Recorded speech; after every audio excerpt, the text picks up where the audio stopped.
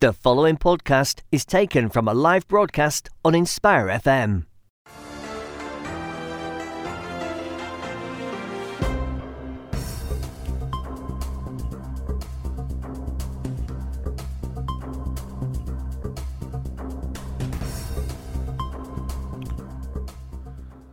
Assalamu alaikum, welcome to Inspire FM. This is Friday Night Live. My name is Zafar Iqbal. You're listening to Friday Night Live on Inspire FM 105.1 FM.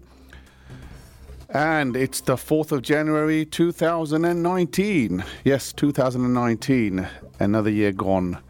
You may be looking forward to celebrating a new year, but think about the year that's gone. If you didn't achieve the objectives for the last year, you've lost, my friend. You've lost it. The year's gone, and you're one step closer to the inevitable, inshallah. If that's depressing, well, I've got something to cheer you up, inshallah. A good lineup of topics to discuss, inshallah, today. So stay with me. Stay tuned. You're listening to Friday Night Live on Inspire FM. And, of course, you're listening to Friday Night Live on our sister radio stations up and down the country as well. So you've got Link FM in Sheffield, and you've got Salam Radio in Peterborough as well, inshallah. And you're probably listening to it nationally and internationally through our website and Facebook and all the other devices that we have, inshallah, to keep you informed and entertained. You are listening to Inspire FM. And what we got lined up for you today, inshallah. So we're going to talk about Ertugrul. Yes, Ertugrul. You know what that is? You will do, inshallah, soon. Okay, and we're going to talk about the humble LED light, which appears to be making a big dent in the UK energy demand. That's according to the report in the BBC. We'll give you an update we'll give you some views, I guess, on the Bangladesh elections. The elections have already happened, and there is a winner, a clear winner, and the people who are in the know who the winner is, and we'll give you some views from some experts and people who've got connections with Bangladesh, inshallah, a bit later on today. And finally, apparently, according to the MCB, a large number of Muslims have been honoured in the annual honours list. We'll talk about what that means and what difference it makes to the people who've got them. So we've got a few people, or we've got a person who's actually received an award. We'll talk to him and see if the world has changed for him because he's been recognised, inshallah. Okay? We're going to start off today with our first topic, and the first topic is Ertugrul. Right. So for those who don't know who that is, Ertugrul is actually a pretty big character in Turkey, and he has historically apparently played a big part in the founding of the Turkish state. And it's a dramatization of his life, or his struggles effectively, in a series basically which is available on the Turkish television channel called TRT1 and also on Netflix. So part of the series is available on Netflix and the rest of it is available with subtitles, I'm afraid. It's all in Turkish, available on the website as well. Now it's got it's become quite popular with the Muslim community locally, and the non-Muslim community, I should say, as well. As far afield as Australia, people are commenting on it. Now, the series, if you've watched it, you'll know it's fairly good quality programming. The plots are well thought through. Surprisingly enough, right? Not casting any aspersions at all on Turkish television. But if the Pakistani dramas and Indian dramas are anything to do by, the plots appear to be sort of quite thin. But in this case, they've been done very well. And what the storyline effectively is, it's following a group of people, a tribe called the K tribe, who are people of Turkmen origin, who originate from the steppes of Central Asia, so people like places like Turkmenistan and whatever, who have escaped the Mongols and headed west to create a homeland for themselves. And they're beset basically with intrigues internally within the tribe, with other sort of Turkmen tribes, as well as enemies externally, with the likes of the Crusaders and the Mongols, as well as dodgy characters in the Seljuk state. So the drama is set in the 12th century. So the likes of the Templars and the Crusaders, obviously, they were on the scene at that time. And it makes some pretty exciting television, I would say, having seen some and followed some. So we're going to talk about it. We're hoping to get somebody from TRT T1 ourselves to talk about the series and what's happening next on it. But unfortunately, we've not been able to get hold of anybody to talk to us because of the holiday period, etc. But we can talk to somebody whose voice you're familiar with and who is an avid follower of Ertugrul. So, Tarek, assalamu alaikum. Wa alaikum salam. Hi, Razaf, you okay? Alhamdulillah. So you're a bit of a follower then? I wasn't initially, to be honest. It wasn't until when it was Eid al-Adha, is about maybe 3-4 months ago now, when I was actually introduced to it. To be honest, I'm not one for following long series. I'm more of a short series kind of thing, films, or maybe half an hour dramas kind of thing. I've never been into long serials, so I didn't really want to start something because I was thinking I'm the kind of person, I like to know the ending after I watch something. I want to know where it finishes, and this basically just doesn't finish. So I was a bit skeptical when initially I started, to be honest, but I'm sure, as you may have found, it's a bit addictive. When you initially start, you can't wait to watch the next one. And in the last 3 months, when I initially started, now, just today, in fact, just before I came, I was watching episode 5 of season 5. Wow, you got to the end then. So, there's only 7 episodes, as far as I'm aware, released so far. Of season 5, so I think they're releasing one every week. So after a couple of episodes, I'm going to have to wait a week to watch the next one. So basically, it's been basically distributed in terms of seasons. So you got season 1, season 2, and we're up to season 5 now. Season 1 and 2 is available on Netflix with subtitles. And you got basically short bursts of 25-minute dramas, whereas season 3 they're about 40 to 45 minutes. 45 minutes, and season 3 onwards is available on the website, and they're 2 hour. Yeah, they're 2 hours, around about 2 hours. I think so. I think you got about 70 plus episodes in season 1, 103 in season 2. Yeah. And then you've got 2 hour times 30 in season 4 and 5. 3 and 4. 3 and 4. Yep. And then we don't know where 5 is going to lead to. Yeah, exactly. But to be honest, it was a bit of it's one of those ones which I was, like I said, I wasn't really sure about it. But to be honest, one of the things which kind of inspired me towards watching it was purely the fact that it's based. Most of it is based on is on true facts. Although when I was actually, I think it's quote unquote true, isn't it? Yeah, because when somebody said to me, "Yeah, this is all a true story," and I was like, okay. And then I was thinking, a lot of the scenes seem to be very, very accurate, where there's that one little moment and they're just maybe going through a forest, and if they just missed that guy by 10 seconds, they would have missed him, and they would have fallen into the plot of something, and you think maybe that's just a bit dramatized there. And then if you actually look at the starting of every episode, it says it was inspired by the history, not necessarily based on true facts. And when I was actually reading up, I don't want to put any spoiler alerts out there, but when you actually get to the end of season 4, you'll actually realise that there's a clear, not so accurate, showing of the because the reality hits, doesn't it? Exactly, and there was actually a lot of negative feedback regarding towards the director, in fact, regarding why he changed the actual true picture, which was entirely different.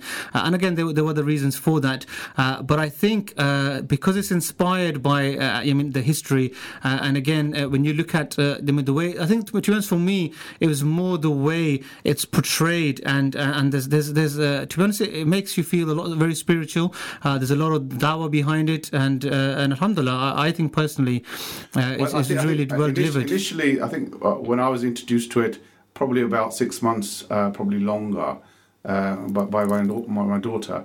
And when I looked at the number of episodes, I said, "There's no way I'm gonna get into that." But once I did, I have found it, truly inspirational. and not being able to sort of, get off it effectively. And I'm following through. I'm on season 4 at the moment. But you're quite right. I think it's not just a drama. It's educational as well. Definitely. And you're getting the dialogue has quotes from the Quran. It has hadith, basically. It has quotes from books, history books, Turkish history books, obviously, right, etc. And I think the general view, the general sort of impression you get is that this is not about the gory details of war and killings, and although the sword fighting is pretty dramatic, I have to say. Would you agree? Definitely. To be honest, I was actually going to say it's a very family-friendly program, but then again, you do have to have that little bit of a disclaimer there that there's, of course, a lot of fighting and a lot of killing in it. So, I mean, it's a bit of a disclaimer for the young ones. But you're right. It's very family-friendly in the sense that there's no obscene scenes of any sort. And again, in regards to the dawah aspect itself, what, to be honest, was really kind of mind-blowing for myself is every aspect of life when someone may pass away, for example, or there's some sort of loss, it's that true yaqeen that Allah subhanahu wa ta'ala will always be there. And I think that, to be honest, comes out quite clearly in Ertugrul's character. And again, when Ibn Arabi comes in, I think to be honest, there's a lot of... For the people who don't know, the main character is obviously Ertugrul, and he's the leader of his clan. But along with him is as a spiritual guide, somebody called Ibn Arabi. Although I think historically they might be in different locations, different places. They may not, but they've actually brought him together. But you're quite right. I think in terms of his general outlook, he's trying to claim to be on the haqq. And it doesn't matter, right, if he gets killed or his family gets killed or whatever, as long as he's on the haqq, he's doing the right thing, right, then, he's got trust in Allah. And many a times he's been killed and saved effectively. But, this is where the actual name itself, I don't know, I think when you actually look at it, it says Derilius Ertugrul or something, the resurrection of Ertugrul, because he actually does kind of resurrect a couple of times after he's been killed. But I think, to be honest, even when you go into season 5, you'll kind of, there's one certain plot where his son's actually being put up, saying that he's murdered somebody, and his whole outlook on it is, if it's him, then I will bring him myself to you for the punishment. And I think this is where it's quite critical, and I think this is what, to be honest, for myself, and it's interesting. When you introduced the topic itself, you said obviously not only Muslims, it's actually a lot of non-Muslims actually watch this. That's right. And what I would be really, really intrigued in knowing is if there is a way of measuring this, is if there's anybody out there who's actually become a Muslim, not knowing any Muslims, purely from watching that series itself. Because, to be honest, I think personally, from a Muslim perspective, it gives a really good picture of what a true Muslim should be like. And again, there's also, of course, shady characters like you mentioned, which aren't so Muslim. But again, you have them in the Templars, the Mongols, and also, of course, in the Muslim traits. Sadatin Kobex. There's another one in season 5. The plotters. But again, with Ertugrul, I think the overall arching message of justice and his main rule is that I will always be the one to stand up for the oppressed, and justice must prevail at all ends. And alhamdulillah, to be honest, based on that, and again, I think, to be honest, it could have been a situation where you could have seen his character and they could have played a character of somebody who was trying to be the true Muslim but doing un-Islamic kind of things. But I haven't seen anything like that in his character at all. And I think this is where it's really kind of pleasing to say, well, they've actually... But you got scenes where they actually, the objective is to inform people about Islam. So they basically do a scene on Jummah prayers. They do a scene where the main character regularly does salah. Yeah. He does salah, right, and he's doing dua effectively.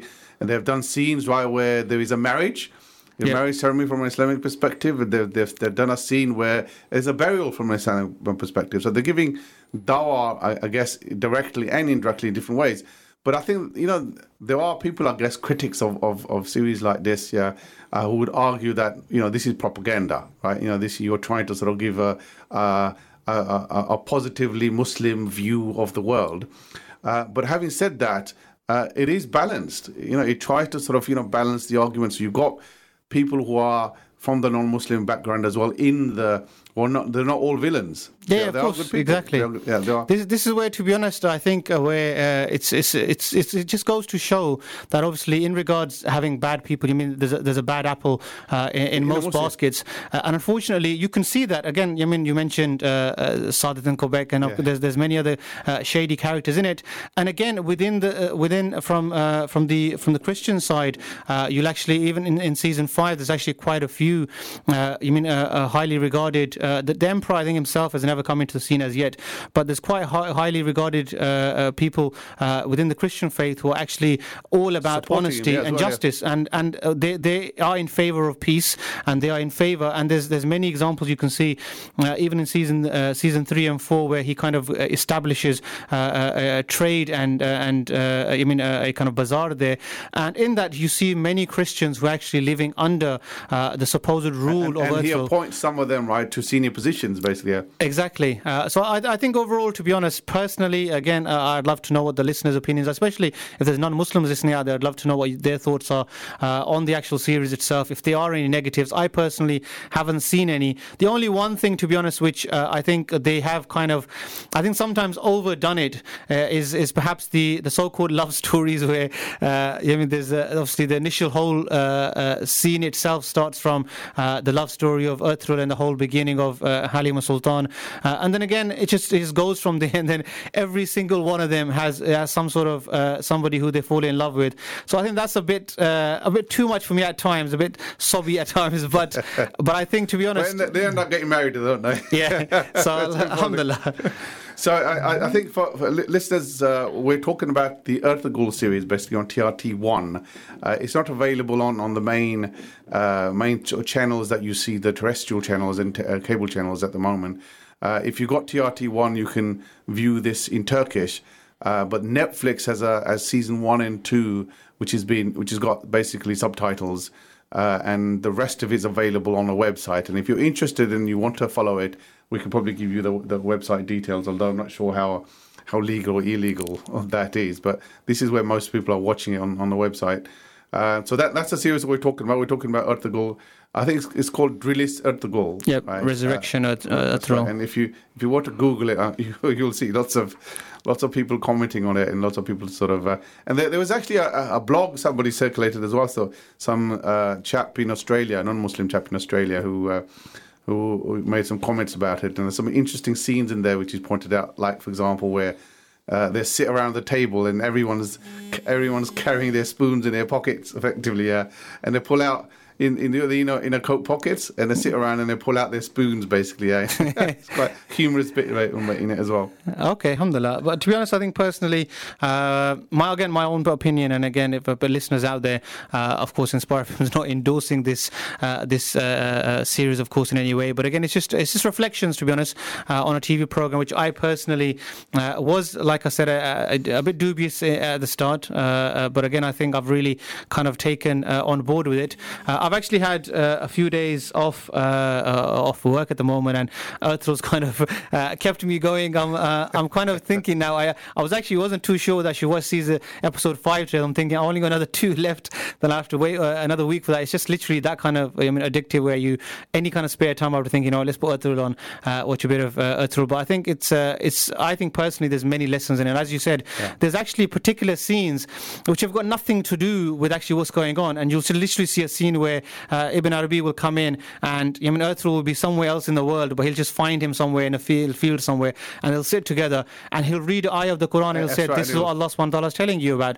And they're regularly referring to the Quran and various different hadiths about sabr and about various different aspects of the life of the Prophet ﷺ. And I think it's very, very educational, alhamdulillah. Yeah, absolutely. And I think there are situations where the main character finds himself in trouble, right? And then basically Ibn Arabi comes along and then tells him the story from the life of the Prophet ﷺ to relate to the situation that he's been, he finds himself in, and then the way out, effectively.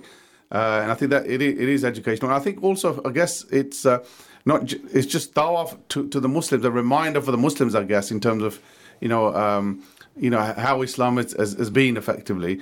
but it's also, I guess, it's a window it's an opportunity for people who are, or not Muslims, effectively, to see what Muslims are, exactly, how they live, and what they feel like, internally.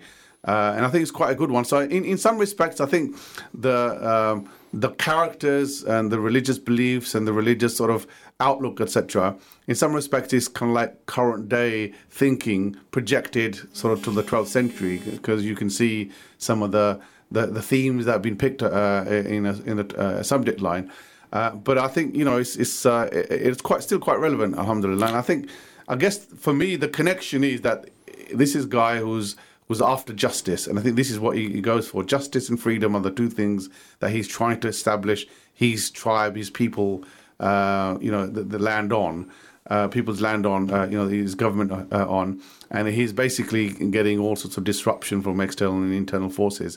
Internal mostly, people who are devious, people who get bribed. I think bribery features heavily. Exactly. Definitely. And I think there's a couple of comments I want to quickly share before we go to the break. A message coming through on Facebook saying, Assalamu alaikum brothers, amazing series, very addictive though, but I'd rather watch that than any other un-Islamic stuff that our aunties are hooked onto. I'm not sure what this brother is. Pakistani dramas he's talking about. I don't know what he's referring to. And another message coming in saying, interesting topic, is watching this series a good use of our time? Do the lessons being learned outweigh the time as a big time commitment? I think that there's a question mark on that one, to be honest. It is. It's a big time commitment, but to be honest, going back to the first point made, if you are somebody who does, for whatever reason, have a lot of time on your hands and you do watch a lot of TV, to relax or for whatever reason, I'd rather that children were actually watching that than, again, other series on TV and stuff. And again, to be honest, a lot of the stuff out there on TV these days, again, there's many people spend time watching documentaries and all sorts. But again, referring back to the aunties, the different series that aunties probably watch on various different or Pakistani and Indian kind of dramas and stuff. And again, I would probably say it's a lot better than wasting time on things like that. And the other thing with, again, if a lot of aunties will probably say, well, it's in Turkish, we don't understand that. And there's the Urdu dubbed version as well. There's the Urdu dubbed version with English subtitles. Though I try to watch one of the episodes like that. It's very off-putting because I don't think they've synced the sound to the movement of their lips very well. Right. It looks odd. But again, the original I think sounds very good. It's interesting because I went to a Jummah recently in our local Turkish masjid, and surprisingly I could understand a lot of the words he was saying. That's the other aspect, right? Is that some of the commonality between Turkish and perhaps Urdu and Punjabi. Yeah. So a lot of adalat and intiqam and intiqam and Allah. Yeah, so there's a lot of similarities, mashallah. Also, from a listener's perspective, to be honest, what I think I would be really interested in knowing is especially if there's a non-Muslim listener out there who has watched the series. I actually had a gentleman coming in from a TV company actually installed my internet, and I was speaking to him and he was saying, I actually got internet installed in my flat purely because I wanted to watch Ertugrul. I didn't need it before that. And I was having a conversation with him and he goes, oh, you've been here a couple of years, you haven't just moved, have you? I go, no. And he goes, how come you're getting internet installed now? You didn't have it before? And I started talking to him. I said, well, this is the reason Ertugrul is costing me this much. I've had to get internet now. My phone allowance isn't enough. And he goes, oh, I watch that as well. And I go, oh, do you? And he goes, yeah. He goes, I really like it. Me and my partner watch it all the time. And I was like, I didn't go any further into the conversation as to how he found it and stuff. And to be honest, I regret. I hadn't seen it much of it myself at the time either. So I think now, if I was able to have that conversation with the non-Muslim, it'd be really interesting to know their thoughts on the series itself and also their perceptions on Muslims. Again, a lot of the kind of perceptions that non-Muslims have of Islam itself is from the media.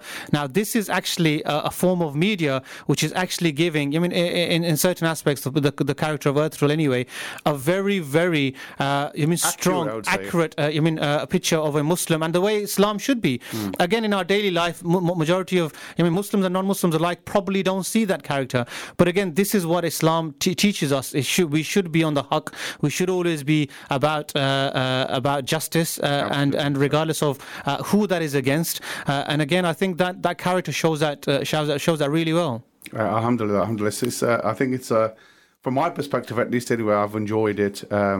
Again, like you're saying, it's not Inspire FM is not making a recommendation. It's up to people to sort of try and judge for themselves. It's an interesting series. A lot of people talk about it, and that's the reason that we've actually picked up on it to talk about on our radio station. The fact that it is a phenomena, and a lot of people relate to it, and a lot of youngsters relate to it. A lot of young people relate to it and they're now asking questions about the period it was set in. History and who are these people and what was happening during that period and exactly. It's actually inspired me to actually read more about it. I was thinking, what time period was this? When did this actually happen? And who were the Mongols? Exactly. And I actually, for Genghis Khan, all that, the history of it all and stuff, I actually was reading up on it. And what's more interesting is the majority of the history is actually about Ertugrul's son Osman and the Ottoman Empire. I don't know if the series will go on to actually go that far. There was another one actually. I think it's called Osman. The list Osman, I think. Oh, okay. But anyway, we've got 10 seconds, inshallah. Right, okay, we were talking about the Ertugrul series, which is available on our website. Inshallah, after the break, we're going to talk about the humble LED light. You're listening to an Inspire FM podcast, making available our popular programs from our daily broadcast on Inspire FM.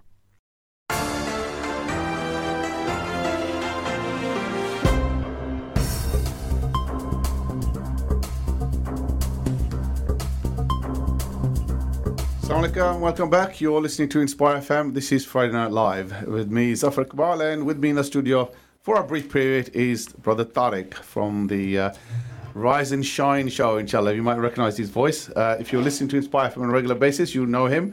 And if you're tuned in from Salam Radio and Radio Sheffield Radio Link FM. Link FM. Welcome to you as well, inshallah. And you recognize his Tariq's voice as well, because I think your program goes out there as well too. Yep, goes out to Salam Radio and to Link FM, alhamdulillah, so I'm sure the listeners will be used to the voice. You're a bit of a hero then. So before the break, we were talking about Ertugrul series, a television drama series, which dramatizes the events leading up to the creation of the Turkish state, or the homeland for the Turkmen people, effectively. And we talked about how the series is trying to basically hit a number of different objectives. One of them being really not just having entertainment, but also trying to be educational in a sense that it's trying to shed some light on the character of a true Muslim, effectively. In some respects, I think it was agreed, I guess, between ourselves that is being achieved in some ways. But I guess I wanted to talk a little bit more, Tariq, and perhaps you want to comment on this, is that this drama and other dramas like this are becoming more of a scene in Turkey, partly because I guess with this new Erdogan government, they're trying to give the Turks a new sense of identity, or an older sense of identity, effectively. This is what the Turk people used to be. They went on a westernization path, effectively, to become Europeans. And now the Europeans have rejected them outright. They've been trying to sort of get into the EU since 1979. And I think smaller countries have made it and Turkey hasn't. So they're beginning to sort of think again and think, well, actually, maybe we're not European. Maybe we are who we are. And I think this does a very good job, right, in trying to tell them who they are, and tells them the story of the people who come from the steppes of Central Asia, who've settled in these lands because they were basically escaping persecution from the Mongols, and they made their homeland in this particular land that Turkey sits. So I think from that point of view, it is doing a very good job. It's a way, from a government perspective.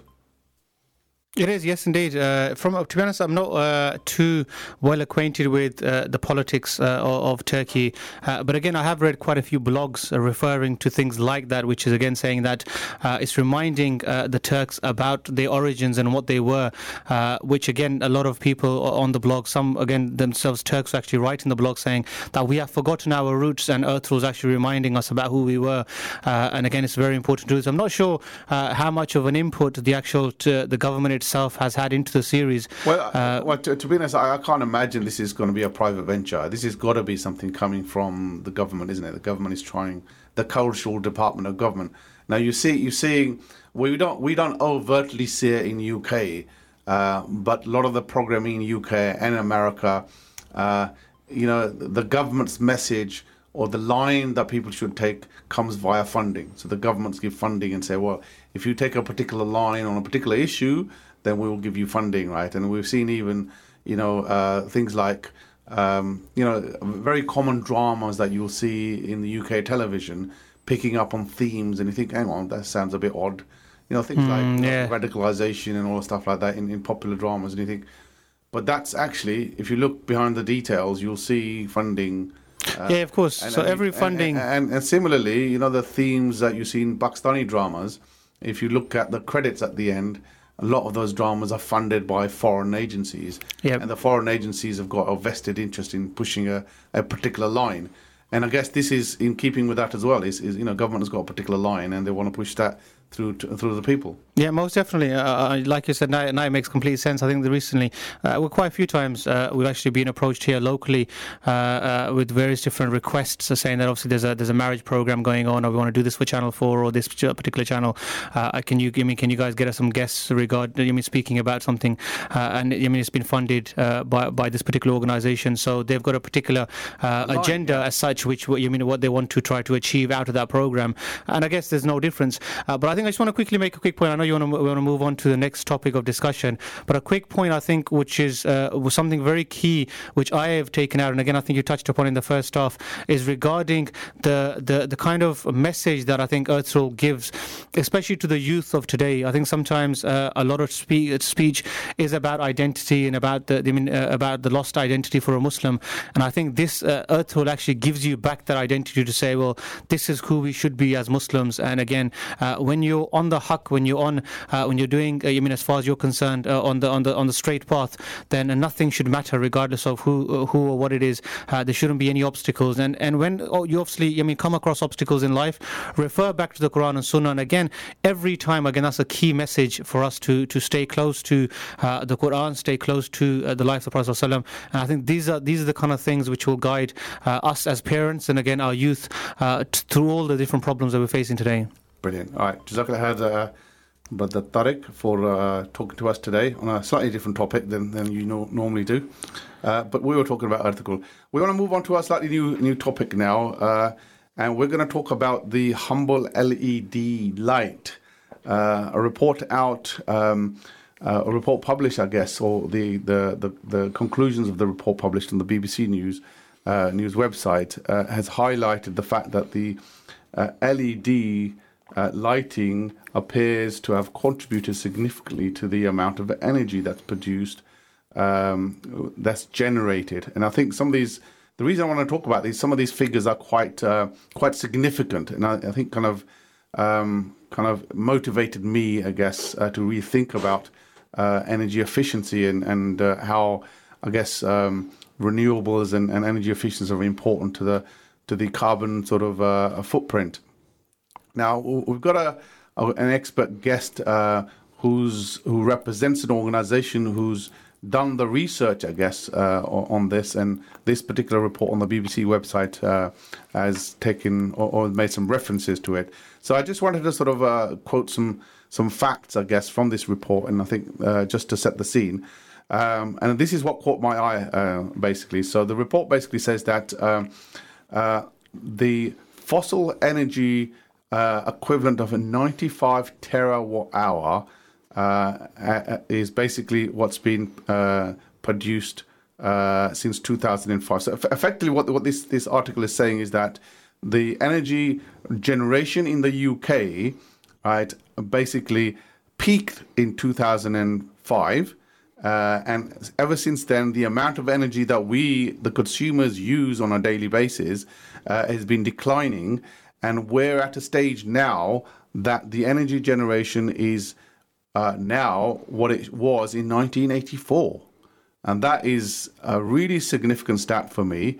And the other stat I was going to read out to really was the fact that the balance between renewable energy and energy efficiency, i.e., energy that's created from likes of the solar panels, etc., and wind power, is now, is less than the energy that's saved from energy efficiency devices, etc., that have been used. So I'm going to introduce myself to introduce you to Dr. Simon Evans, who represents an organization called Carbon Brief, who done this research. Hi, Dr. Simon. Welcome to Inspire FM and to Friday Night Live. Hi there. Thanks for having me. Right. Okay. So it's a really interesting article. Perhaps you can do a better job at describing the conclusions of that report than I did. Why is energy efficiency more important than using renewables, which is what I'm seeing as a conclusion from this paper? So what we did is that we looked at the amount of electricity that was generated in the UK last year. Yeah. And where that electricity came from. Yeah. And what we found was that a record 33% of that electricity came from renewables, so right. things like wind and solar. Yeah. And combined with nuclear power, which is also low carbon, that was a record 53% from low carbon sources. Wow. And that meant that fossil fuels, so gas and coal, provided the lowest ever share that they've contributed to the generation of electricity in the UK, which was 46%. Right, so that's another stat, I guess. So the stats I was referring to was really that UK power generation, or the amount of energy that's generated now is at the same level as it was in 1994, and you would have, and that sounds to me like a massive saving, I guess, in terms of power generation. Yeah, so that was the other really significant thing that we found, was that it used to be kind of the economic orthodoxy was that when the economy is growing and the population's rising, that means you need more and more electricity. Right. And that held true for decades, through most of the 20th century, barring periods of deep recession. Sure. And then what's happened more recently is kind of going against that economic orthodoxy, whereby in 2005 electricity generation in the UK peaked, right. And since then it's fallen really quite significantly, as you say, back to the levels that we saw in 1994. Right. So drilling down in that stat a little bit more. So this is per person, is it, or is it just total generation? That's the total generation. Right. And if you look at the generation per person, there's been an even more significant decline. So since 2005, right. generation per person has fallen by basically a quarter. Right. Okay. And if generation per person had stayed at the levels that we saw in 2005, then last year we would have needed an extra 100 terawatt hours, which is quite hard for people to grasp, but basically people will have heard of the new nuclear plant that's being built at Hinkley Point in Somerset. Yeah. And in order to supply that extra 24% that we didn't need, we would have needed an extra 4 Hinkley Point nuclear plants. Yeah, so it's an awful lot. It is. And so the fact that we've avoided the need to build those nuclear plants or some alternative source of electricity is a really significant part of the UK's progress towards cutting emissions. Yeah, that is a massive stat, I guess, isn't it? A massive reduction in. So I guess the intelligent person on the street would say, well, if it's generation per person, has the population contributed? Has the population declined, so therefore it's less, or is it purely because of savings? No, on the contrary, the population's gone up. Right. Since 2005. I can't remember the exact number, but it's about 10%, I think. Right.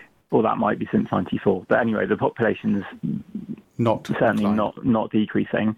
And really what we're looking at is a long list of contributing factors that have caused that decline in per capita generation. Right. So you already mentioned things like LED light bulbs. Yeah. I think most people are aware of those. Most people probably already have those in their house, and they might know that although they're slightly more expensive to buy up front, that over their lifetime, because they can save up to 80 or 90% of the electricity you would need for an old style light bulb. Indeed. So they're much cheaper to run over their lifetime, even if they're costing up. I think the average LED is around about 5 watts, whereas the traditional sort of light bulb would had anything between 50 and 60 and up to 90 watts, wasn't it? Yeah, I mean, you used to even get 150 watt bulbs. So yeah, it's a really, really huge saving. But I think there's a lot of other factors that people might be less aware of. So another one that very much applies to people in their own homes is things like fridges, washing machines, dishwashers. And basically, because of EU product standards, when you go and buy a new fridge, like my fridge broke down last year and I had to replace it. Yeah. And when you buy a new one, each different fridge has to have an energy label. Yeah. And what that will be something like an A+ or an A++, or down at the lower end you go down to like a B or a C. And if you're replacing a really old fridge that you've had, say, for like 10 years, and it might be B or C rated with a newer one that maybe is an A+ or an A++, that could easily use half the electricity of the older model. So how does that work? I mean, the LED is a new technology. The way the light is produced is different, but I guess from a fridge's perspective, it's still using the old pumps, isn't it? And how does that save energy? To be completely honest, I don't know the ins and outs of the technical side of it, how they've achieved that. But for something like a fridge, I mean, it would be things like better insulation. Oh, right. So you need less electricity to keep it cold. But it's just general kind of advances in technology. And what's quite interesting about that is that people aren't aware probably when they're replacing their fridge that they're getting this energy efficiency saving. Right. And that applies not just in people's homes, but that applies in supermarket fridges, supermarket lighting, in people's offices, across the whole economy. And that's one of the reasons why we've seen such a big reduction in per capita. Yeah, and it's not a small reduction either. So I think the paper says it's 103 terawatt hour reduction. Right. Exactly, and that was the equivalent of 4 Hinkley Points that I mentioned. Four power station, basically, 103 terawatt. Yeah, that is quite a significant saving. So have we reached I guess a low point in energy efficiency, or is there more to go? Do you reckon then? So what we're going to see going ahead, looking to the future, there's going to be continued improvements in energy efficiency. A lot of that will come simply because people's old fridges will break and they'll buy a new fridge. And even if they don't prioritise energy efficiency, the likelihood is that it will be a more efficient model just because the newer models are getting more efficient all the time. So that kind of natural turnover of people's domestic appliances, lighting and so on, that will naturally tend to improve the energy efficiency of people's homes. Right. So we're likely to see further reduction, I guess, in energy demand or electricity demand because of energy efficiency over the coming years. This is where it gets a little bit complicated. Over the next few years, that's likely to continue to keep electricity demand going down. Yeah. But looking further ahead, say another 5, 10, 15 years, we're going to start to see some other trends that will push in an opposite direction. In the opposite direction. So. Right. So, people are, I think, starting to become aware of electric vehicles. Yes. There's a whole load of new models coming on the market. The range that electric cars can drive now is improving. The prices are coming down. Yeah. And as those start to become more widely adopted, they obviously need electricity to run. So that's going to push up demand a little bit. And depending how quickly electric vehicles roll out, that means that in that 5, 10, 15 year timescale, electricity demand will start to increase again, probably. Right. Okay. So I guess the point that this particular paper makes is that there is a competition. I'm not sure that's the right word to use. The competition between use of renewable energy sources and efficiency. Is there a competition between the two in terms of investment? I guess what do you invest in? That's perhaps maybe where there is a difference of opinion. Would you say there is the case or not? So I would say that. I mean, I certainly in the analysis that we did in the report that we wrote ourselves at Carbon Brief, we certainly didn't imply or say anything to the fact that there was competition between the two. We just set out the fact that energy efficiency had made a similar contribution to renewables in terms of helping the UK cut its carbon emissions. Yeah. And I think what happened is, talking to journalists at the BBC when they were writing their story, the fact that energy efficiency being much less talked about. Yeah. Often when we're talking about electricity and carbon emissions, people think of renewables, and so the journalist, when I was talking to him, was really intrigued, and his interest was piqued by the fact that actually the reduction in per capita generation had a slightly larger impact. So I think it's really important to emphasise that actually we need both. Yeah. So if the UK hadn't had both of those contributions, then carbon emissions would be much higher than they are. And I guess that's your key concern, really, at the end of the day, isn't it? Carbon emissions. We talked about energy efficiency, but I guess from the title of your website, Carbon Brief, your main concern is around carbon emissions and saving, I guess, the environment. Right. So, I mean, the UK has legally binding climate goals. Yeah. And, there's global climate targets agreed, that almost every country in the world has signed up to under the Paris Agreement. And in order to meet those goals, both for the UK and at the global level, almost all of the pathways that scientists have come up with to meeting those goals, we need not only to massively increase the amount of energy that we get from renewables, but we also do need to have a much stronger focus on energy efficiency. And actually, what's interesting is that we need both of those. It's not a one or the other. It's not a competition between the two. If we don't have one of them, then our task will become much more difficult. So really, it's that combination of the two that's really crucial. Right. So I guess putting a slightly different hat on, I guess everyone would agree that energy efficiency is good.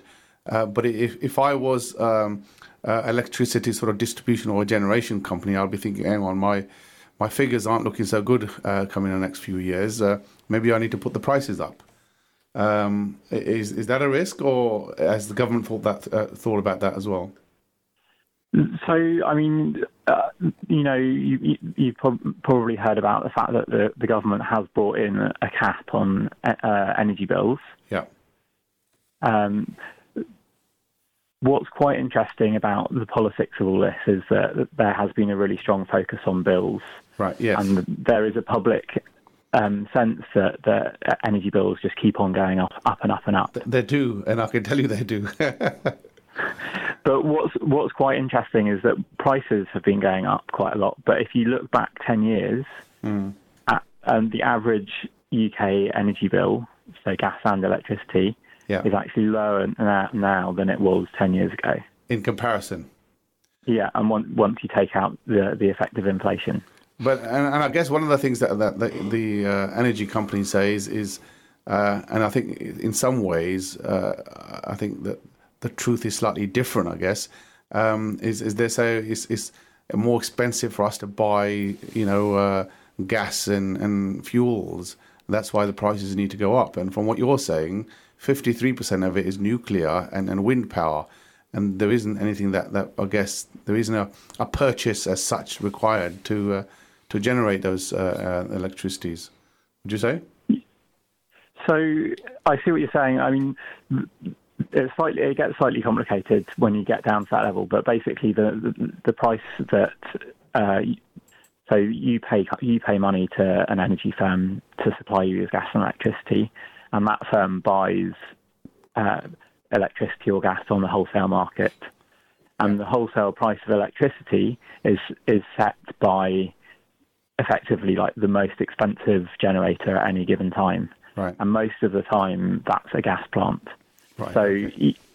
So the price across the whole market, whether it's a wind generator or a nuclear generator or a coal plant or a gas plant, they all earn the same price when they sell electricity.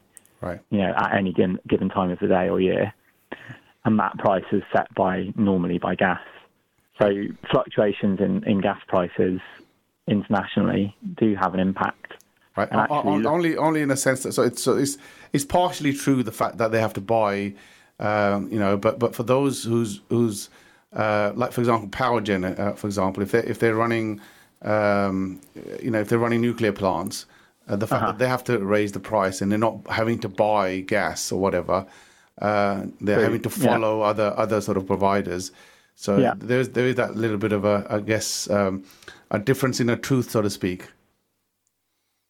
Yeah, I mean, the question of what level of profits utility companies and energy companies make is, it's highly political, highly politicized, and it's really complicated because a lot of the big companies, they sell electricity to consumers, but they also generate electricity, and that they often have quite complicated corporate structures where it's quite hard to tell which bit of the company is making profits and which bit of it is not.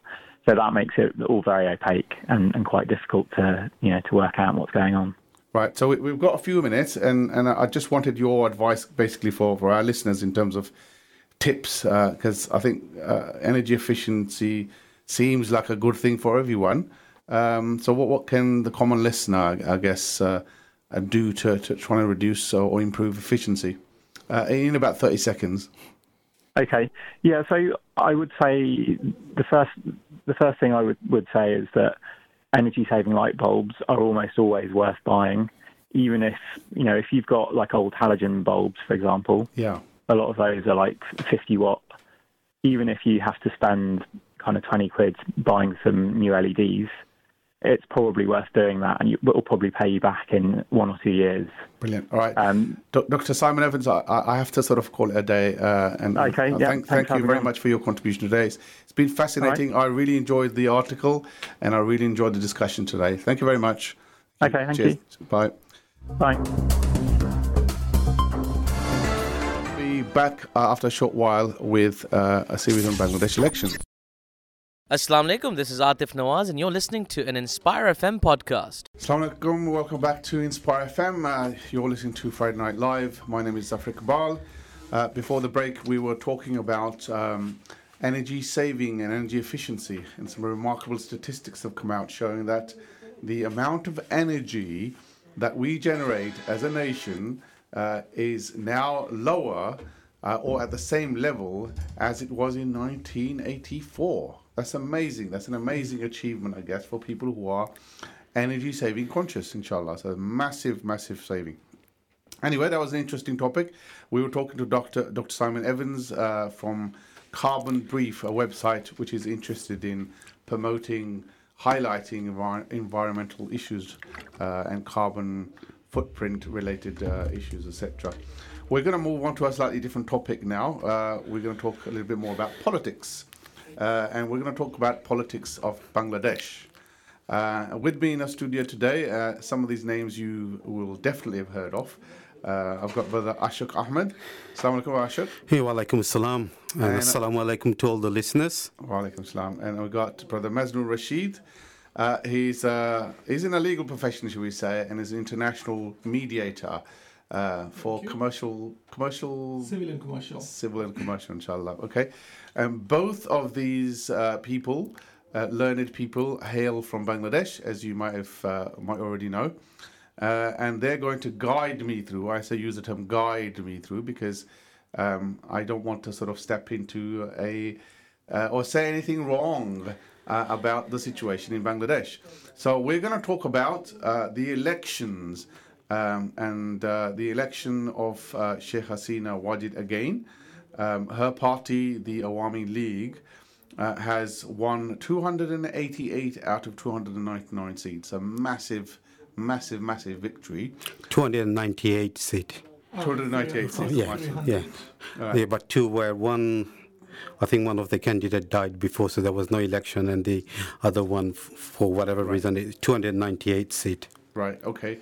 So that points to the fact that the government is very popular, or not. That might be the case. All right, we shall talk about it, inshallah. So let's just first of all talk about. I guess I want to give people a bit of a landscape. So Bangladesh, as far as I understand, of the Asian countries, while Pakistan was under dictatorship, I'm thinking about back in the 90s, it had elections and there was a peaceful transfer between the different sort of democratically elected parties. But since then, things have started to slide a little bit. Am I right, Ashok, in that direction or not? Yes, definitely, yes. Yeah. Right. Obviously, in Bangladesh, okay, to put into perspective, up until this election, Bangladesh, all election was held under the caretaker government. Right. Okay. The Awami League came into power during the last term. They amended the constitution and they've taken out the caretaker government. And they basically said the all election will be held under the sitting government. And opposition boycotted last election because of that. Because what they said is that there will not be fair and free election, or there cannot be fair and free election while the government is still same government is still in power. It has to be a neutral or caretaker government. Right. But the thing is, there are many countries, I guess, where this arrangement exists, where the sitting government arranges elections. If I could Sure. come into just to add what Ashok Bhai just said. You may, or our listeners may remember that during the 1990, from 1990, prior to that, the dictatorship of President Ershad was there for 9 years. Right. 9 years, the dictatorship was removed. From then on, as Ashok Bhai rightly said, every single election were held since 1990 were held under a government we call caretaker government for 90 days. They stay there 90 days and they offer the election to the people, and then they hand over the power to the elected government or the party. So what happened was before the last government, I think when Bangladesh Nationalist Party did exactly the same thing, and Awami League boycotted that. And Awami League said that there is no way they could participate into those kind of sham election. And as a result, BNP, after 6 months, I think, or 3 months, they gave up. They obviously they were forced to hold another election. So for the benefit of our listeners, I know it is shameful being a person from Bangladesh. Obviously we left quite some time ago. We must remember that Bangladesh is one of the most corrupt countries in the world. So among that corruption, we cannot have election under the sitting government, because sitting government, all the machineries of the government are partisan. Every single people in Bangladesh is partisan. So you cannot have a government sitting and have the election. It automatically, even I read on the newspaper, they said 70%, it is on more than multiple newspaper published, 70% of the vote casted night before. Right. Okay. So 8 o'clock election should be starting.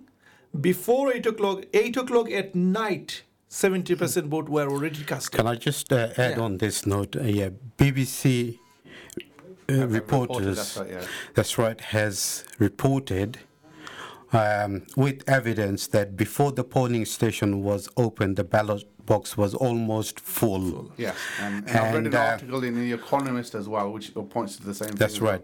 But sadly, some of the local reporters who reported on those incidents were arrested and put behind bars because as per the government or Sheikh Hasina's Awami League government, they reported fake news. And just before the election, I think about 4 or 5 months ago, they passed a draconian law, which is, I think it's called something like... spreading false news. Yeah, it's not that there is, I think it was a something, I think, not sure exactly what term they used, but I'll probably find out anyway. So basically any reporter, that's basically just to stop any reporter reporting anything that would highlight or that would sort of somehow put the current Awami League government in a bad light. So what happens is that anyone who writes anything to highlight anything like that, they will be arrested and put behind bars. Yeah, and I think just also to point out the fact that in this article I've got in front of me, the opposition website, the BNP website, was shut down before the elections as well. And there was a big ban on rallies. It's not just the opposition. Basically what they did is just before the election, all the 4Gs and 3Gs and 2Gs were shut down so that no one will be able to take any video or pictures and share online. Right. So that's... And obviously, to have a free and fair election, you need to have, we know that level playing field, we say. Yeah. So, and also the government were demanding that there is the military chief said he never seen out of that 47 years gone by, he felt the country is safest and the freest, basically, he said. So if it was that way, then how on earth that no opposition candidate could do their campaign freely? So numerous political opposition party candidates were put behind the bar, and their offices were ransacked, and they were beaten live in camera. So there is it is obviously no way. Ashok Bhai, listeners might say, well, we are partisan. But it is very difficult to be not to, because the situation is so bad. But I guess, if I was to look at a bigger picture, well, I guess you can argue whether this party that's in power is popular or not. It's won the elections, and I think what we're saying really is the elections weren't fair, and I think the results might be slightly different, right, if they had been fair.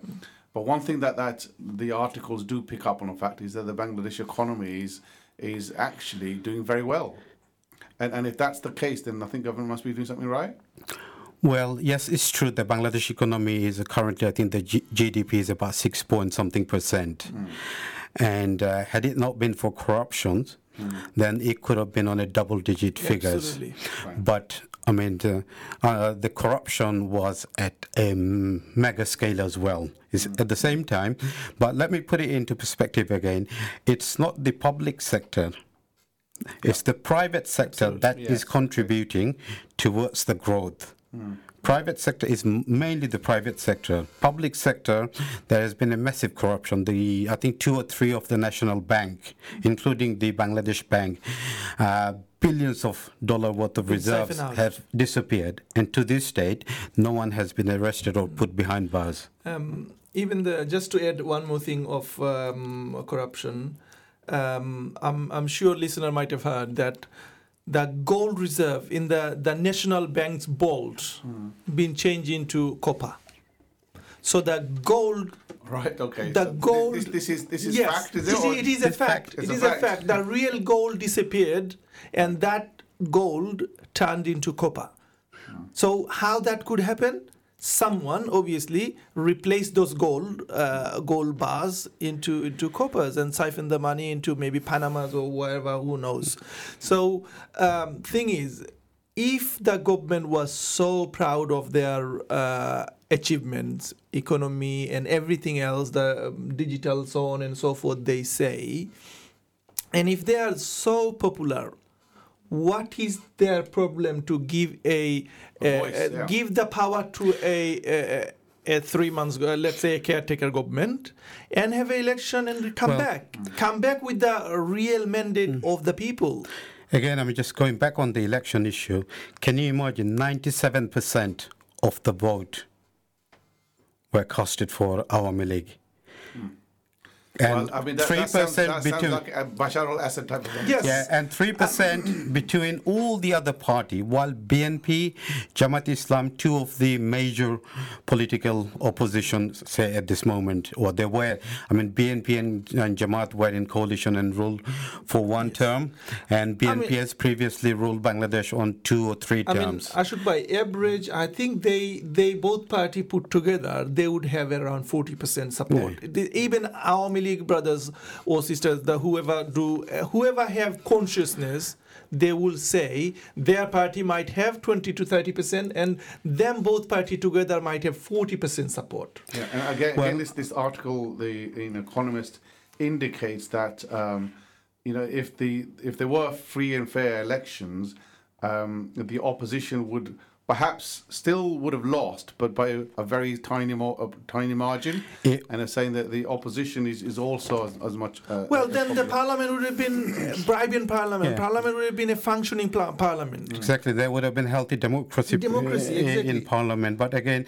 I'm just going to give you another figures here. In Bangladesh, there were total number of voters, which is, if I'm right, is 104.2 million voters. And out of that, but that's in Bengali term, 10 crore 42 lakh total voters. Out of that, the ruling Awami League Party received 11 crore 52 lakhs 39,686. So which is out of the 104.2 million voters, they've received 115.2 million. 39,680. 10 million bonus vote. And opposition, collectively, every party received. So where is this stat from? These are all stat from various newspapers, various. If you type in or if you read any of the news, like Guardian, this stat is from, I think it was from a Guardian. Guardian published. Published that. Yeah, and it's 74,026,592 between all other party. So what does that say? Does it say that there has been fair and free election? Yeah. And there's another thing that, again, I think our listeners, I'm sure, will agree. Those who will somehow sort of look at it from a neutral perspective without wearing the political hat. Yet, before the leading up to the election, all the opposition, there were many opposition party candidates were arrested. There was one which is the main Sylhet town, which is Sylhet 1 constituency, where one day I saw on the news that the ruling Awami League candidate was able to hold a street possession with hundreds of his supporters, while when the opposition leader, the main opposition leader, wanted to do the same, he was stopped by police. Police went into his constituency office and arrested all his party activists and put them behind, just loaded them in the back of the truck, and God knows what has happened. Okay. Right, listeners, I want to open the telephone lines, inshallah. So if there's anybody out there who's got a different point of view, right, somebody who thinks that the elections were fair and a reflection of the popularity of the Awami League, our number is 01582 481822. I'd be really happy to sort of hear a different viewpoint, inshallah. If you don't want to sort of ring in, then you can text us on 07794 or WhatsApp us, inshallah, on the same number as well. That's 07794 and give us your views on this particular topic. It's a very important topic because I think we've got a very vibrant and active Bangladeshi community in Luton, and I think they take a keen interest in what happens in Bangladesh. And if things aren't going quite right, then obviously the community here is impacted. And I guess, coming from a slightly different Asian background, the immediate impact is when you get to the airport and you want to go into the country and you'll see. Sorry, go on. I wanted to add, the thing Ashok Bhai mentioned earlier, that one of the journalists were put behind. His crime was to report that in one specific area, 23,000 plus votes were casted more. Basically, there was X amount of votes. Yeah. So the vote, the amount casted, it was X plus 23,000. Yeah. So that was this is German TV, even the Guardian and Asian what's it called, Assam Times. The the Indian newspaper, they all cover Bangladeshi New Nation, the Daily Star, all these papers. They covered it, and another important. Again, this article I'm referring to. Another gruesome thing. I don't know whether it's right to say, but a mother of four, a lady who voted for Nationalist Party, BNP, and after the ramification was she was tied up. Wow. And in front of her husband and kids, she was raped by AL leaders, Awami League leaders. And that was national TV. Every single TVs in Bangladesh recognized that person was a leader of Awami League, and him and his rapist were arrested by the police. 7 of them were arrested. So think about the vengeance. Only because she was supporter of Nationalist Party and she voted for the other party. And if this kind of thing... Sorry to interrupt. I think it's really important to again put into perspective that they were not arrested until public. All the women came out and held a rally.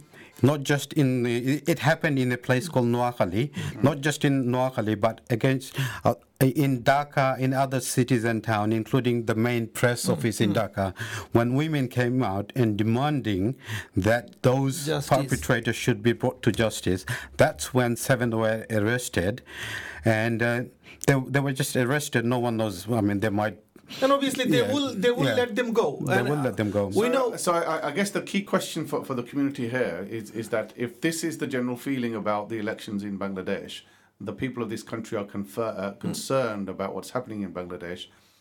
Why is the British government, I guess, is not taking up the issue of these unfair elections?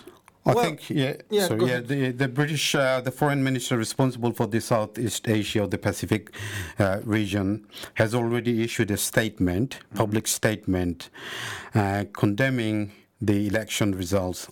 And the British, one of the ministers responsible said this was all farcical. This is obviously the people of Bangladesh wasn't allowed or were given the choice to vote who they want.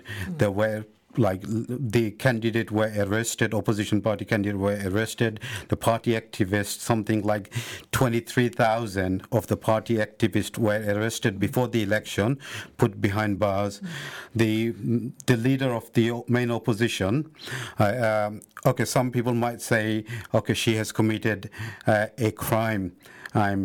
But equally, when the caretaker government was in power just before the last election, before the Awami League came into power, in fact, there were more corruption charges on Hasina than Khaleda Zia. So when Sheikh Hasina, both of them were actually caretaker government, actually put both of them in prison. But when Awami League came into power, one charges after another charges were dropped on Hasina, but all the charges the caretaker government put on Khaleda Zia, they all remained, and she was tried, and some she managed to obviously clear her name, but on a couple of charges that she was put behind, and it happened just 6 months before the election, so that she, being the leader of the opposition party, cannot obviously use her influence, cannot use her. It is just loose. So I guess the outlook doesn't look good, right? And I guess the question really is what can be done? Because obviously, you know what this is going to lead to. If people are kind of like their voices are suppressed in to that extent. If it's true, take what you're saying. If it's true to that extent, obviously there's risk of uprising. Absolutely. Right? Yeah. I mean this is the nature of the game. Obviously, once there is no way of expressing your opinion, political opinion, obviously there is a chance of civil disobedience and civil disturbance, let's say, and this is not new. But it might happen, it may not happen, and again, this is where the Awami League, I would say, they have. It was one of the strategies. So again, if I go back, when Sheikh Hasina and Khaleda Zia was the caretaker government put them behind bars, were prison for corruption charges. After the election, as soon as Sheikh Hasina she won the election, she formed the government, she came out of the jail, and immediately what she did is there was under the name of so-called BDR mutiny, which is BDR is the Bangladesh border guard. I remember that. There were something like 56 of the most highly ranked officers. They were well-trained and highly ranked army officers were killed, along with some civilians. I think there was about 16 or 17 civilians. So that's where she started first. Okay, everyone knows that, okay, it wasn't the government, but who did it? There were no intelligence, and it happened at a closed-door army event. Yeah, I remember that. That's okay, right, yeah. So that's the first thing where she used her fist in a way to suppress the people or the army. Well, there's only so much you can do for that. But look, for the suppression... And then, let me just give you, so that going back as a bit of a history. Then what she started doing is she started those individuals, including the opposition MPs, former MPs, opposition party activists, okay, anyone who opposes her policies or her actions within the government, they were just disappeared. Wow. Hundreds and hundreds of opposition party activists has disappeared. Okay. Sounds like Bangladesh is heading in a probably wrong direction. And then what happened is then there was I think it was by one of those religious Hafazat Islam group that held a peaceful sitting demonstration.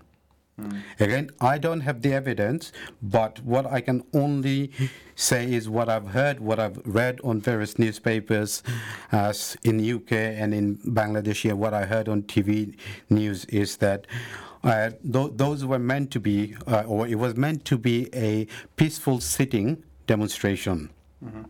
At overnight, the electricity was turned off. Next morning, there wasn't a single person. Basically, what happened, all the lights were in the area were turned off, and apparently trucks and bulldozers were used to crush them. And people saying, again, this is only what I've heard, that trucks load of dead bodies were just literally taken and disappeared. So this is, and then, sorry, I'm going to come, I'll give you a chance. And from there on, anyone who wrote, any reporter who wrote against anything that the ruling party didn't like, immediately those reporters were put in prison. So what she has created a fear now that anyone who is talking about going out and holding a demonstration or going out just expressing their voice and concerns, likelihood that they will never be seen by the family again. Absolutely. Wow. So it doesn't look good for Bangladesh. I'll give you, Mazen, I'll give you some chance after a short break. I'm sure we've got about 30 seconds or so. Listeners, you're listening to Inspire FM. This is Friday Night Live with me, Zafar Iqbal. We're talking about the elections in Bangladesh and basically the fairness of them, I guess. We'll talk about the consequences of these elections perhaps after a short break. We'll be back right after these messages, so stay tuned, inshallah. Assalamu alaikum.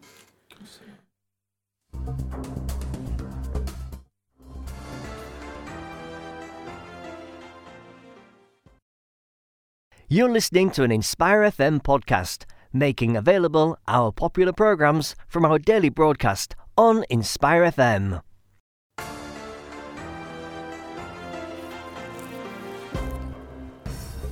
Assalamu alaikum, welcome back. You're listening to Inspire FM. This is Friday Night Live. My name is Zafar Iqbal. And we're discussing the elections in Bangladesh. I've got in the studio with me Brother Ashok Ahmed and Brother Maznur Rahman. Is that right? Mazanur Rashid. Mazanur Rashid. Apologies for that. Thank got your name wrong. And we were talking about, I guess, the fairness of the elections. And I think from the conclusion that's been had so far, and widely reported as well, because I've read a few documents and a few articles on the BBC website, and also on The Economist, seem to indicate that the elections weren't fair and transparent. And also the fact that such a whopping great victory for the party seems to indicate that they may not have been everything may not be 100% above board. So I guess we want to spend a few more minutes on this topic and talk about what impact that's going to have and what can be done, I guess, in Bangladesh. If Bangladesh, the politics continues like this, then it doesn't look good, does it? Yeah. If I could just come into it, Ashok Bhai. I think, the democracy in Bangladesh came with a lot of blood being spent for that democracy. Obviously, 9 years of autocratic rule, military rule, cost a lot of lives to turn it around. Yeah. And that vibrant democracy is almost killed by this Awami League government. And this is a culture of having a caretaker government. She got rid of that. She have politicized or appointed all the high level of security apparatus, basically from their party people, and everything, the fear, the arrest Ashok Bhai was mentioning earlier, it is not 26,000 people, not as much, but it was only created to create fear in the mind of the voters. Yeah, and the people the activists, so that they cannot go out and do their campaign. So the claim that Sheikh Hasina was doing, that it was all hunky-dory, everything was good, election was fair and free. But look, if you look, she cannot show a single newspaper, that a credible newspaper, Wall Street Journal to New York Times to Guardian to Economist, as you rightly mentioned, and French newspaper to German. I have checked every single, the credible newspapers. They all casted doubt. Not only doubt, they mentioned some mentioned it's a sham elections. Some said it is no credibility. Some said it is stage elections. And government need to come out clean. And the world, the places, the West European Union to British government to all the government around the world, we all care about democracy. British government care about democracy. Then they all need to put pressure. They look, that democracy need to be turned around now. We must get the democracy back. So in order to do that, I would request our Awami League brothers as well. Look, if you have conscience, fight against it. Doesn't matter even if your own government or your own party, because once democracy would be established, it would be good for you as well. Think if with some Western any support, if Awami League government is eradicated from the power and BNP comes into power and they hold on to this standard, what will happen to you? So we need to have a standard policy or standard rule for all, so that it's beneficial for all and democracy is restored. I think one of the issues here that I think you said that what could likely happen in Bangladesh. Yeah, I mean, the problem here is that, like I said, the government has passed many draconian laws that stop people from even talking about it on social media. I think one of someone that I know from the same area that I sort of come from in Bangladesh, who went from this country, and he just shared a WhatsApp message or post that he received. He was basically tracked down, and he was put behind bars because of sharing that social media. Wow. Leading up to the elections, I've read many stories where journalists were beaten up, or they were beaten up and forced to delete the stories that they have highlighted, and especially that the new Digital Security Act that they have passed, that no journalist will be able to report any stories that is seen as highlighting the real issues of the corruptions and the vote riggings, because everybody, nobody wants to end up in prison, or nobody wants to end up disappearing, because they have a family to feed, they have family to look after, they have their wife, children, maybe mother, brother, sisters, and nobody would like to do that. So this is where how long can it continue? The question is, how long can it continue? But the way the current Sheikh Hasina and her government is ruling the country, they have already created a fear amongst the people. They have brought in legislations that will stop people even and sharing on their social media that so-and-so places or so-and-so candidate, for example, has won through rigging votes. They will not be able to do that. So the media will not be able to highlight the true stories of what has happened on that election. Right, and okay. So I guess what's probably at risk is, I think we touched on it before the break, is that the economy, the Bangladeshi economy is doing very well. There's all talk about Bangladesh being, I guess, in the next league of developing nations, the up and coming nations, and that's all maybe at risk because of the politics side of things is going in the opposite direction. I think if you look at all the top economists are already predicting that there's going to be, instead of say from 6.7% current level of growth, it will come down. It may even come down to 3-4% because of what's happening. If there are political unrest, for example, it starts, then it's going to have a huge impact on the economy. I think Ashok Bhai, the people, you said they created a sense of fear. But that fear, in order to have a change, at one point it will cross the tipping point and people will start to revolt. And this is where the threat comes for the disruption of the economy and so on.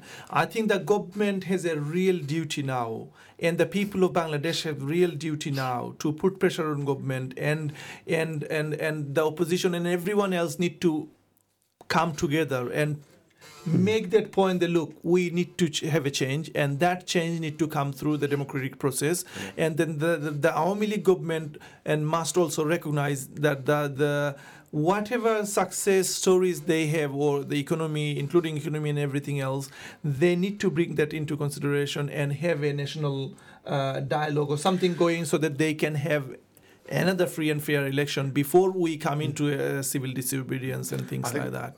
Just one last word, and we're going to have to call a halt. Call a night on that. So, no, I was going to say is obviously the foreign investors, in order for them to go to Bangladesh, obviously they will have to think twice because of what has happened now. So there will be I would say it will be running a much slower pace in terms of attracting foreign investment.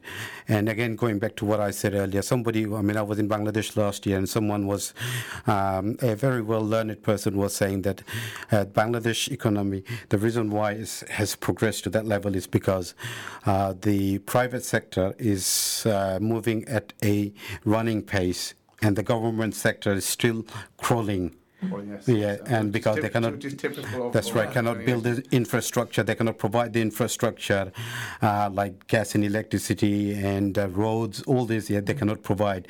So for private sector to go and invest, first thing they need a road to go where they need gas, they need electricity, they need all these. But obviously this is so it will have an impact. But on a positive note, from my last visit in Bangladesh, I would say yes. Under the last the 5 years under the Awami League, Dhaka city has progressed in leaps and bounds in many ways. But rural areas, in fact, there has been hardly any investment in rural areas. Right. So most of the investment has gone into the capital cities or the main cities. So when you go to Dhaka, you'll see, wow, 5 years ago I was here, there was nothing like this. There are flyovers, there's all these high-rise buildings, and again, a lot of it mostly is through private funded or through foreign aid. Right, okay. So I'm going to have to sort of call it because we do have another guest online, and we want to move on to the next topic. Jazakallah khair, Brother Ashok and Brother Maznoor. Brother Maznoor, I'm going to have to say Jazakallah for you. You're welcome to stay and contribute to the next discussion if you like. But if not, then perhaps another occasion we'll talk. We want to move on to the next topic of discussion today, which is about the email that was circulated by the MCB, the Muslim Council of Britain, regarding the record number of Muslims who have appeared in the honours list. And I just wanted to explore a little bit more about the honours list what that means, and whether that's a good thing or a bad thing. Right? It could be a good thing, it could be a bad thing, and we're going to talk about that, inshallah. So I have on the line Brother Masood Ahmed. He's from the MCB, and inshallah he's going to talk. He's going to basically let us know or tell us what does this mean for the Muslims being on the honours list. Assalamu alaikum, Brother Masood. Wa alaikum salam. Jazakallah khair, thank you very much for joining me today. So you were quite happy, you were quite elated by the fact that there's lots of Muslims on the honours lists, so much so that you issued a press release and a circular. Why?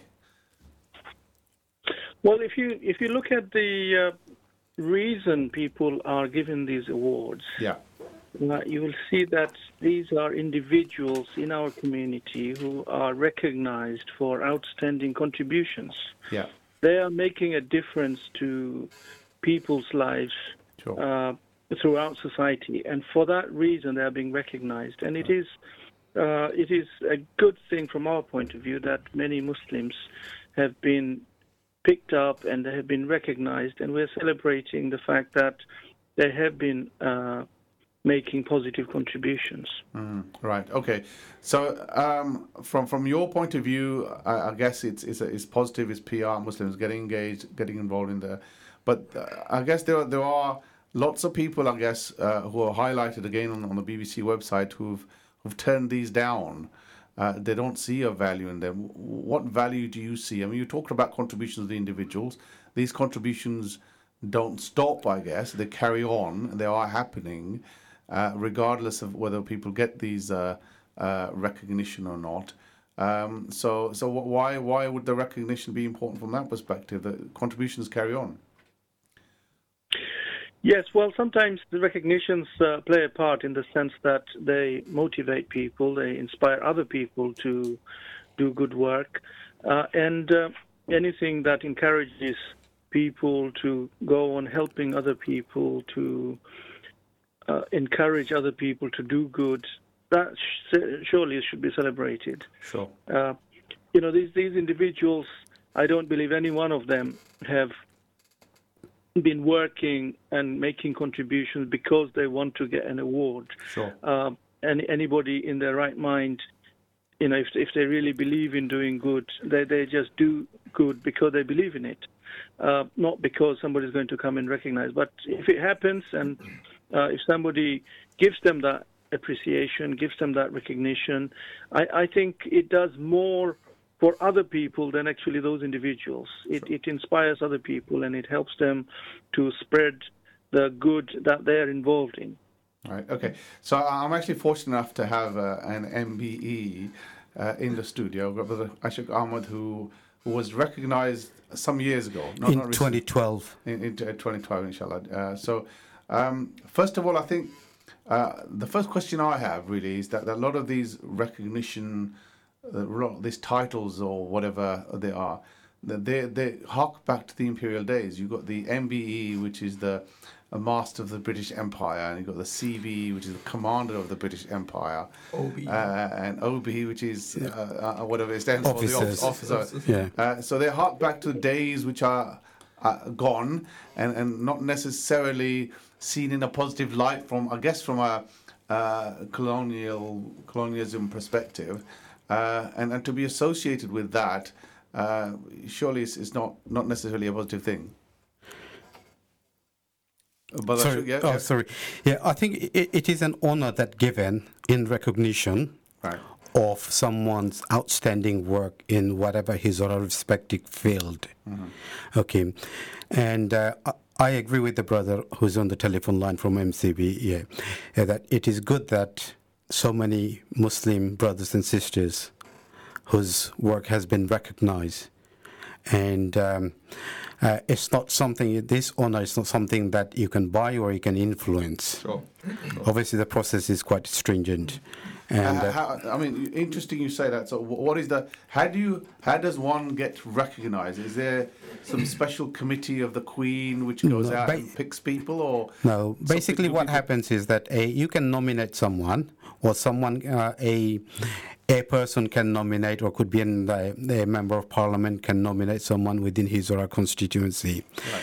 Once the nomination goes, okay, the person who nominates cannot determine or cannot dictate what which honour should be given, whether MB or BCB, whatever. So that nomination goes to the Cabinet Office.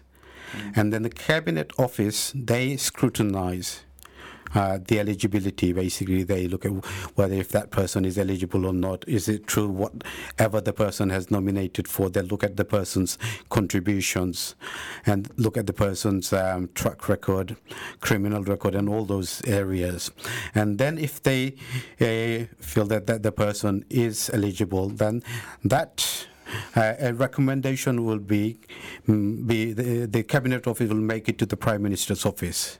And then the Prime Minister's office finally look at it, and they will either reject or they will accept, and then basically ask Her Royal Highness the Queen to accept it.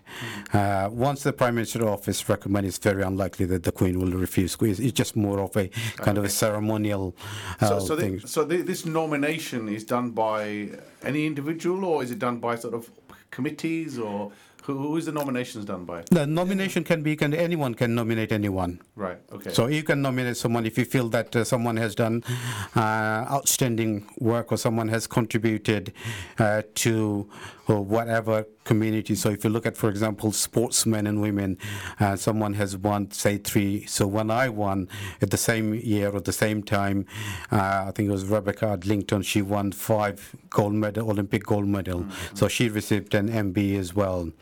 Right. So anyone can nominate anyone. So is it just a recognition, or does it then mean that you are now more employable, or you're more kind of like, you got better sort of business prospects, or is it a club of some sort? Nothing like that, no. It's just a recognition. And I think, again, going back to the brother on the telephone, what it does is basically it gives much more motivation. It inspires you to do even more work.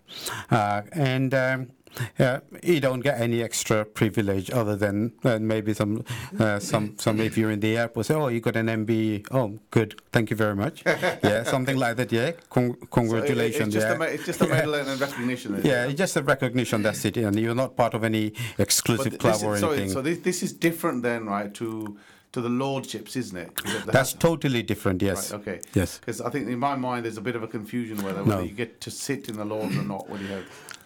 To sit in the Lord, again, political parties, if I'm right, they basically nominate who they want, and it goes to the Prime Minister. So, for example,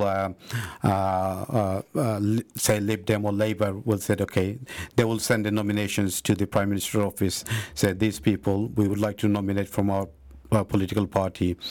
And it's the party that decides. That's why, if you look at all the peers, they are linked to political party, the Labour, Lib Dem or Conservative, and there are 1 or 2 independent because they have been suspended, or they have been their peership has been withdrawn from the political party. So therefore, they're serving as an independent. Right, so that's a completely different process. Yeah. If I could come into it, it's an important point. Although you said the title, the name of the title is attached to the colonialism. That is obviously, I would say, the nostalgia from British, history, Britishness and so on. But in this country, 70% of the people who would say Muslims are some kind of burden for the society. So we are here we are not going anywhere. We are not anymore a community they are contemplating going back. No. So what we have to do, we have to contribute in a way so that the perception of the society changes. Sure. So I think about 3 months or so ago, there was a study that said 70% think British Muslim are not contributing enough to the community. So the thing that Ashok Bhai and the rest of the people are doing, Ashok Bhai, I said, because he has got recognition for the work he has been doing. So if we so many more people can do the similar work.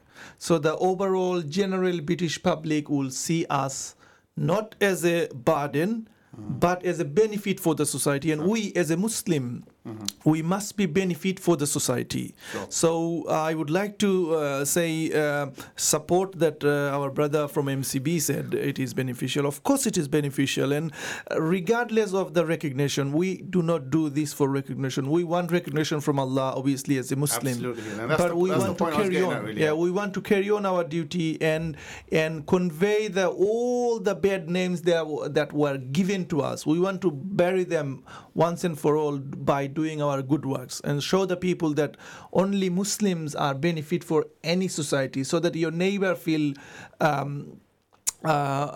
comfortable next to you. Neighbor can give their keys when they go on holiday, and they feel good. They have a neighbor, Muslim I just neighbor. want to bring in Brother Masood from the MCB again, inshallah.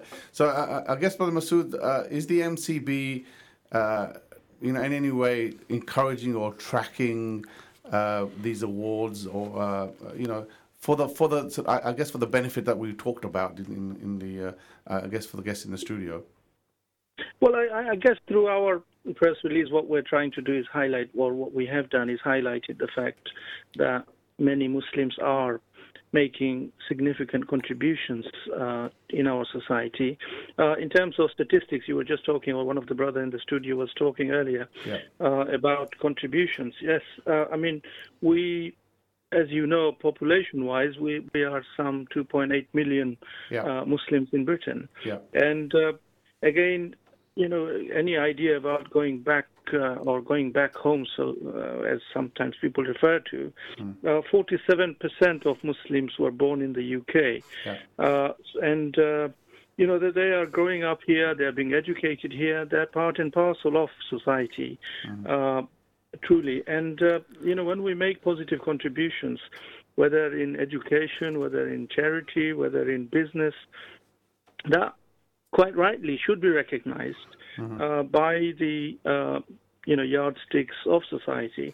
We in terms of statistics, again, 20.5 billion pounds worth of contributions Muslims make in our economy. So, we should be recognized, and it is right that we celebrate our achievements. In terms of the charity sector, as you will know, Muslims, especially in Ramadan, we raise significant amounts of funds, not only to help people in Britain, but throughout the world. Sure. So British Muslims are making a difference in a positive way. And, some of their contributions, if it's recognized, it is right that we celebrate that. It is right that we recognize that. And it is right that, we use that to encourage other people to do good work. Yeah. So the other thing I wanted to, I guess, a comment on really was does this recognition constrain people from expressing their particular views? And I'm referring to the fact that one of the former sort of general secretaries of the MCB, Iqbal Sakhrani, when he expressed his views against a particular section of the community, there was calls to have his recognition removed. So is that a constraint, the fact that, you can give an award, so there's an expectation that you conform? Well, I think some of these things are dilemmas for not just for Muslims, for anybody, that we live in a democracy. We have rights, we have responsibilities, and we have to balance those. Sure.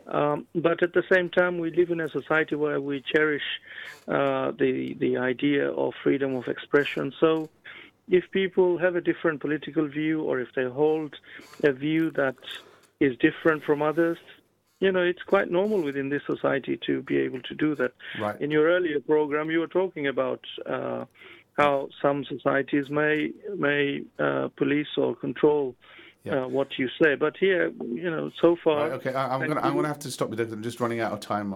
My program is about to come to an end. Jazakallah khair, Brother Masood from the MCB. Brother Ashok Ahmed, Brother Masnoor, for being with me today. Jazakallah. Thank you. Really appreciate your discussions and your contributions today. Until next week, Jazakallah. Assalamu alaikum to all my listeners. Thank you for listening to our podcast. why not tune in to our live stream at inspirefm.org and follow and subscribe to our social media platforms at Inspire FM Luton.